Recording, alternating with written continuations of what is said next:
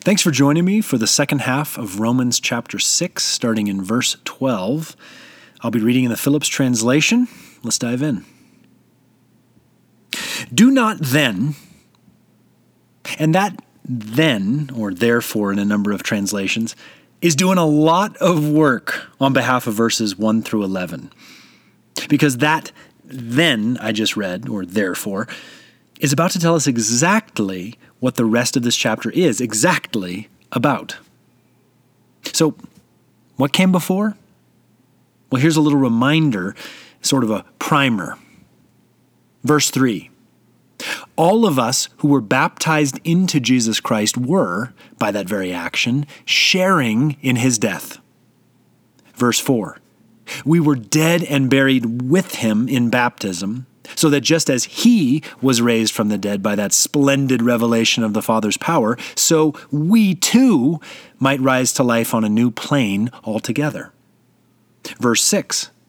Let us never forget that our old selves died with him on the cross, that the tyranny of sin over us might be broken. Verse 8. We shall also be men newly alive with him. Verse 11.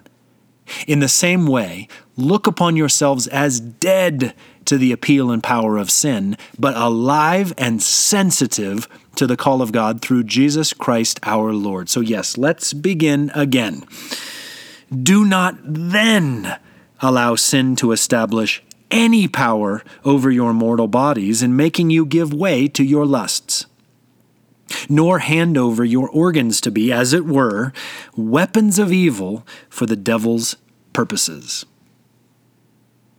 Now, this is highly important. So I would humbly ask, we're right at the beginning of our podcast, but I would humbly ask for your full attention. And just so you know, I'm going to step outside this text for just a second, making a seemingly irrelevant point, and I'd ask you to simply follow along and wait for its relevancy. Can you trust me to get there? Over this last year, I have been deep diving into the histories of the Civil War, its causes, its progression, and then its results through the era of Reconstruction. And frankly, I'd be delighted to buy you a cup of coffee and tell you everything I think I've been learning. But again, that's a conversation for another day, another setting. But for real, feel free to text me about that. But here's where I want to plant you right now. On April 9th, 1865, after the brutalities of the Wilderness, Spotsylvania, Cold Harbor, the Battle of Attrition at Petersburg, plus, of course, the March to the Sea of Sherman and the Valley Campaign of Sheridan, Ulysses S. Grant meets the dignified yet clearly disastrously defeated General of the Army of Northern Virginia, Robert E. Lee, at the McLean House at Appomattox. There they are, two men in a simple sitting room. A formal surrender is signed. Grant gives famously reasonable terms to the vanquished foe, and then Lee strides back out the front door of the house. He climbs into the saddle of his famous horse, Traveler, notably with a sigh, and then rides back to deliver news of the terms, news of the end. And I can't overstate this fact strongly enough. He returns to his forces having lost, having surrendered, at the mercy of the stronger side. Appomattox is a byword for both total victory and total defeat. Except that it's not. Because since April the 9th, 1865, whether or not you know this, there has been a subtle stream of counter-history known as the, quote, lost cause of the Confederacy. It's the reason, partially, that there are still ongoing arguments about these memorials, statues, causes, and effects relating to the Civil War. It's the reason that when I say the phrase states' rights, you almost automatically probably know that I'm referring to something, at least in some way peripherally, that has to do with the massive cataclysm that we call, again, the American Civil War. It's this idea that there was probably something noble, something valorous, something not so slavery related in the old Southern cause.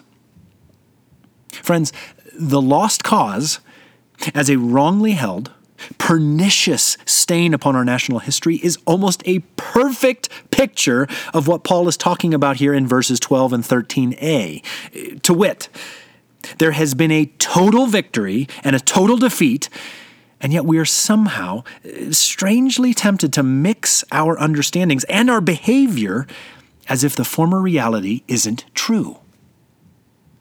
I want you to listen to the reality that is true. At the cross, after the brutalities of his trial, beatings, and crucifixion, Jesus permanently defeated Satan, sin, your sin, and the ways of the world.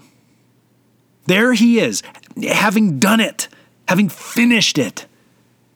At the resurrection, a formal banner of victory is forever unfurled. Jesus walks from the tomb as the conqueror of sin, death, and the grave.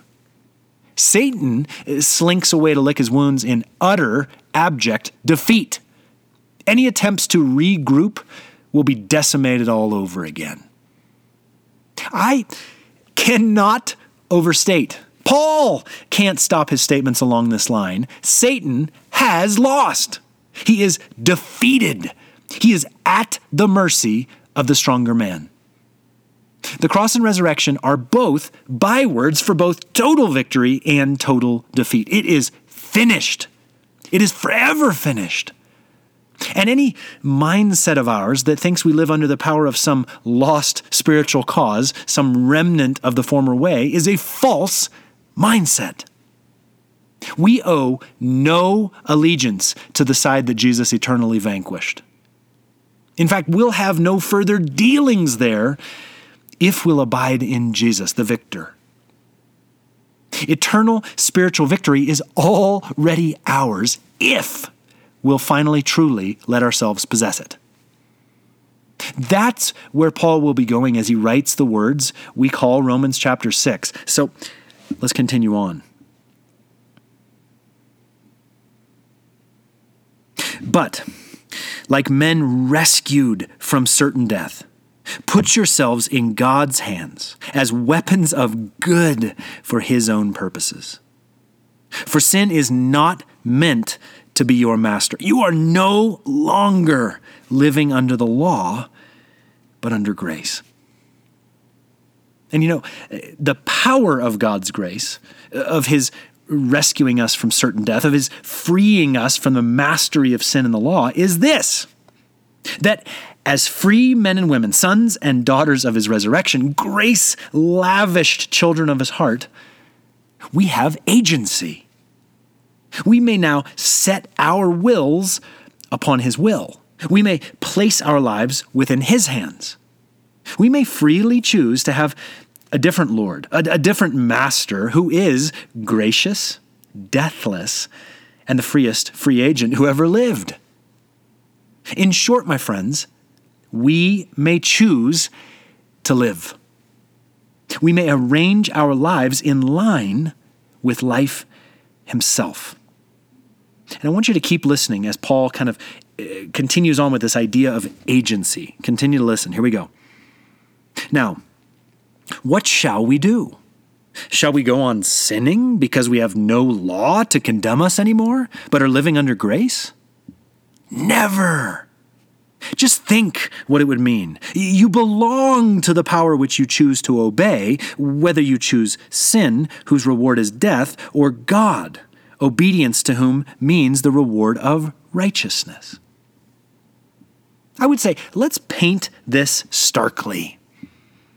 Imagine if every single morning you got out of bed and were immediately confronted by a pair of doors, on the other side of which were two very different states of being. Above, let's say, the right-hand door was a plaque that read this: "The kingdom of heaven, guaranteed by the work of Jesus, experienceable by listening to and obeying God's Spirit."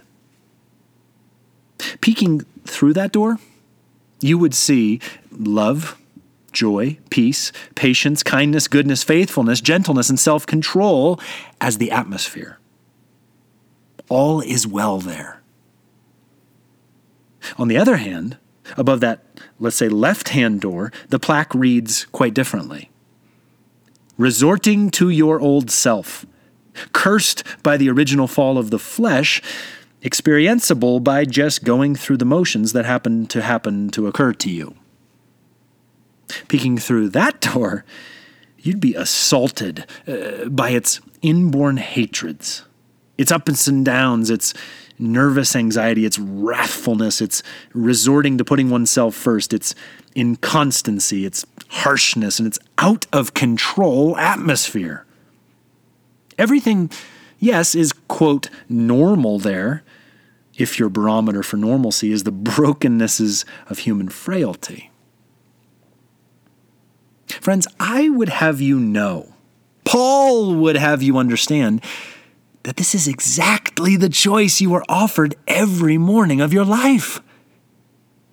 You belong to the power which you choose to obey, the kingdom of heavens or the old ways of the flesh. You are given the choice to choose. He goes on, thank God that you, who were at one time the servants of sin, honestly responded to the impact of Christ's teachings when you came under its influence. Then, released from the service of sin, you entered the service of righteousness. I use an everyday illustration because human nature grasps truth more readily that way. And speaking, by the way, of everyday illustrations and the service of righteousness and the impact of the influence of Christ's teaching, friends, I want you to remember a particular teaching of his whose influence's impact should cause you to glory in your call to the service of righteousness. This was an absolutely just sort of everyday illustration of his. And here was the scene, just to kind of paint it for you, in which he actually spoke it. So listen.